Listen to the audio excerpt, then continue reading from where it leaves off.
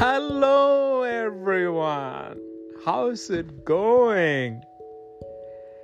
Welcome to Secular Sermons. This is a podcast about life's lessons and wisdom I have learned from thousands of nonfiction books. And today's topic is what to do when things go south. What do you do? Unexpectedly, things can go south despite all your plans. What do you do about it? Well, let's see. I have 7 things here to discuss. The first one is the very famous Navy SEAL raid on Bin Laden's compound in Abbottabad in Pakistan. You all read about the raid, probably. There's many books written on it. If you're interested, Peter Bergen's book, Manhunt, is one I recommend. That raid, you would see as helicopters going there and Navy SEALs getting out and taking out Bin Laden. But even before they knew that was Bin Laden, they were training. They're suspicious it could be him. And they were training that helicopter raids in America, designing the exact size of the compound in the East Coast. And then, East Coast of the United States.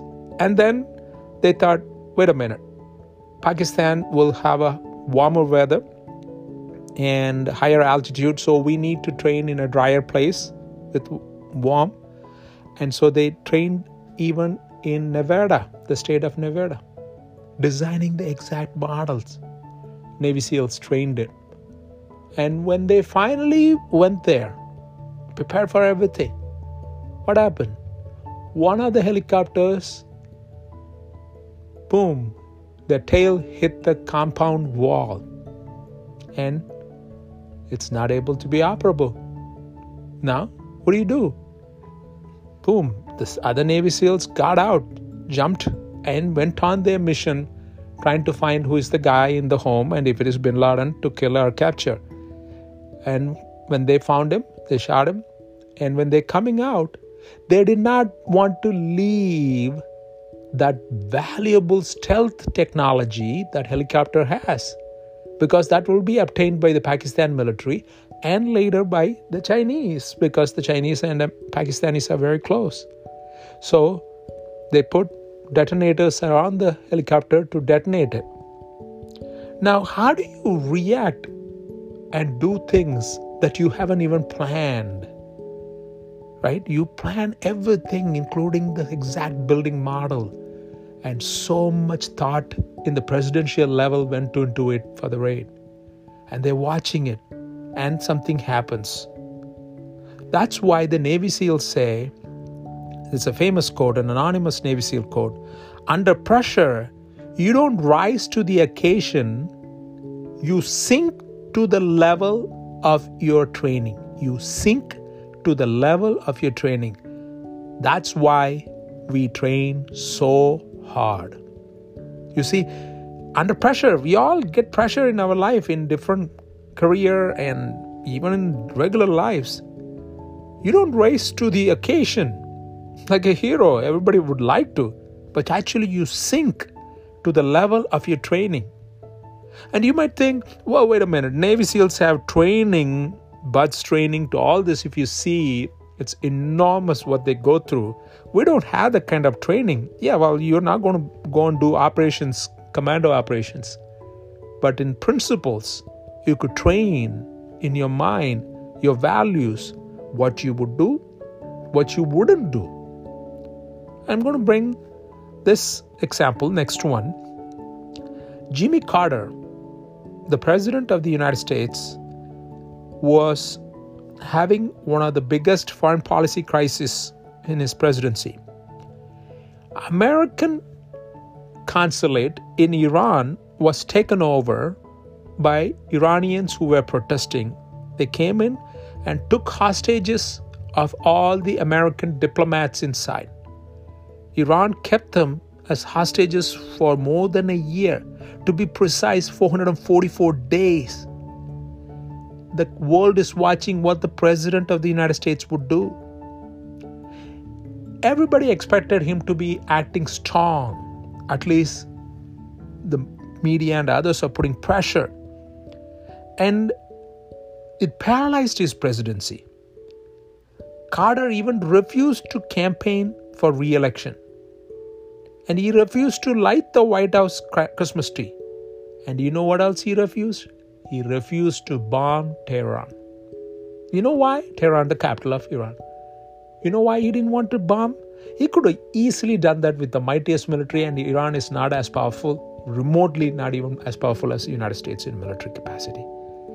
But he didn't want to kill tens of thousands of people, of Iranians, and most probably the hostages of Americans would have been killed too. Yeah, he would come across strong and he would have got re-elected. Here goes my clock. Sorry for that sound. It's bird sound. He chose to peace path. He kept talking, keep the doors of conversation. He did attempt a secret military operation to rescue the people, not directly going and bombing the country. And that operation also failed, which created a big backlash because things went south. He didn't plan. A windstorm took out the helicopters which were about to go and rescue the hostages. And it killed the American commandos about to go and rescue. How many things can go wrong? But he stuck to his values of not to go to war with Tehran and kill the hostages. You know what happened? The hostages were released. Now, that is a man who could live with his integrity of sticking to what he believes, despite whatever goes south. Another example, third one I wanted to bring is Ernest Shackleton. Shackleton is a great voyager. He was a British, got on a ship, Endurance. The goal was to go to Antarctica. And it was a race actually, because he wants to be the British, the first one to put a camp there in the center. But when they went there, their ship, long story short, if you should check out the book Endurance, Ernest Shackleton's voyage. It's an inspiring story. But here for our discussion, we see when the ship was caught in the snow, ice, and was crushed, all the people in the ship has to take their remainings and got on the snow. There's no helicopters at the time. There's no anyone to come and rescue. You're in Antarctica, alone, with a little food dwindling. He kept his optimism and used his leadership. He will make them eat more than the rationed quantity if he sees their optimism is going down. And he kept their spirits up and took a long voyage with few people from there in a small boat to come to the southern tip of Chile to find rescue and go back and rescue everyone there. And he saved every member of the crew who started the voyage. Things could go south, but he went and sunk to the level of his training of leadership. Leadership, you should have a goal and you continue with it. Next point I wanted to talk about is Cuban Missile Crisis. This is John F. Kennedy as president. Cuban Missile Crisis, for those who don't know, missiles from Soviet Union were put in Cuba, overlooking the United States.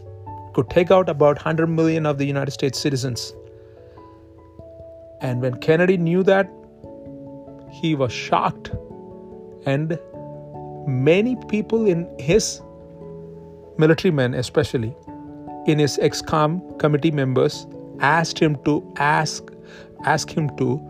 act with force. They said the Soviets will understand force, Mr. President, we have to invade Cuba to take out those missiles. Kennedy did not want to do that because he knows it will escalate the war. One of the reasons is he read in a book, Barbara Tuchman's book, Guns of August, which is about World War I, how it went escalating without the control of the leaders. So he wants to bring peace, and he wants his opponent, enemy, to know his intentions of peace and de-escalate the conflict. Now that is his goal. While he is trying to communicate with Khrushchev, his counterpart in Soviet Union, there was a spy plane which took off in Alaska, went into the Soviet airspace inadvertently. And the Soviets followed, tried to get that spy plane. But the spy plane pilot somehow traced his way back. He was lost. Traced his way back into Alaska and landed without being caught, and are provoking a war, World War III.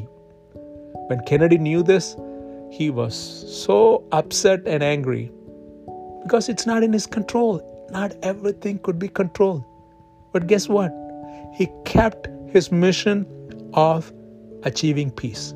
Like Carter, his goal was to de-escalate this conflict without getting it out of control and exchanging nuclear weapons between Soviet Union and the United States. And he achieved it. Things will go south, and especially in leadership or in your life, how you sink to the level of your training, which could be your principles. The next example I want to bring is George Washington. You know, the first president of the United States. He was never competed by another person, unopposed. Everybody knows he's going to be the president. The man fought against the mightiest military and won the freedom for the United States. Of course, he's going to be the president. Everywhere he went, there were church bells tolled, gun salutes, all this. He was gloriously gave an oath in New York and became the first president. But guess what? During his term, second term, when they made a treaty, John Jay Treaty with the UK, many people were upset about George Washington. Some wanted George Washington impeached. There were cartoons showing president being marched to the guillotine to behead. Even in George Washington's own home state, Virginia, he's from Virginia, some of his revolutionary veterans who fought the War of Independence with him raised their glass and cried, "A speedy death to General Washington." Can you believe how he could have been the king? That's the ultimate power. He could have had it and said, "Nobody speaks anything against me." But he didn't. His principle was to be a republican form of government. And you know what he did? There's no written law that he shouldn't run for a third term. He gave up after second term the presidency and went back to Virginia, to his home. And that sets the precedent for many presidents for more than 100 years. People stick to the two term. Now, what does this say? It doesn't matter. He didn't know the backlash of the treaty is going to happen, all this, when he became a president of the United States. But things could go south. And when it goes south, you keep it in mind that you sink to the level of your principles in your mind. If it is physical training, yes, physical training. But to the level you have decided, this is what I want to do and this is what I'm going to do, pursue. And good luck doing that. If you think this will help others, pass it on to others. You are helping to improve their mood and knowledge. And I will talk to you again on Fridays and Tuesdays. See you on a Tuesday. Bye-bye.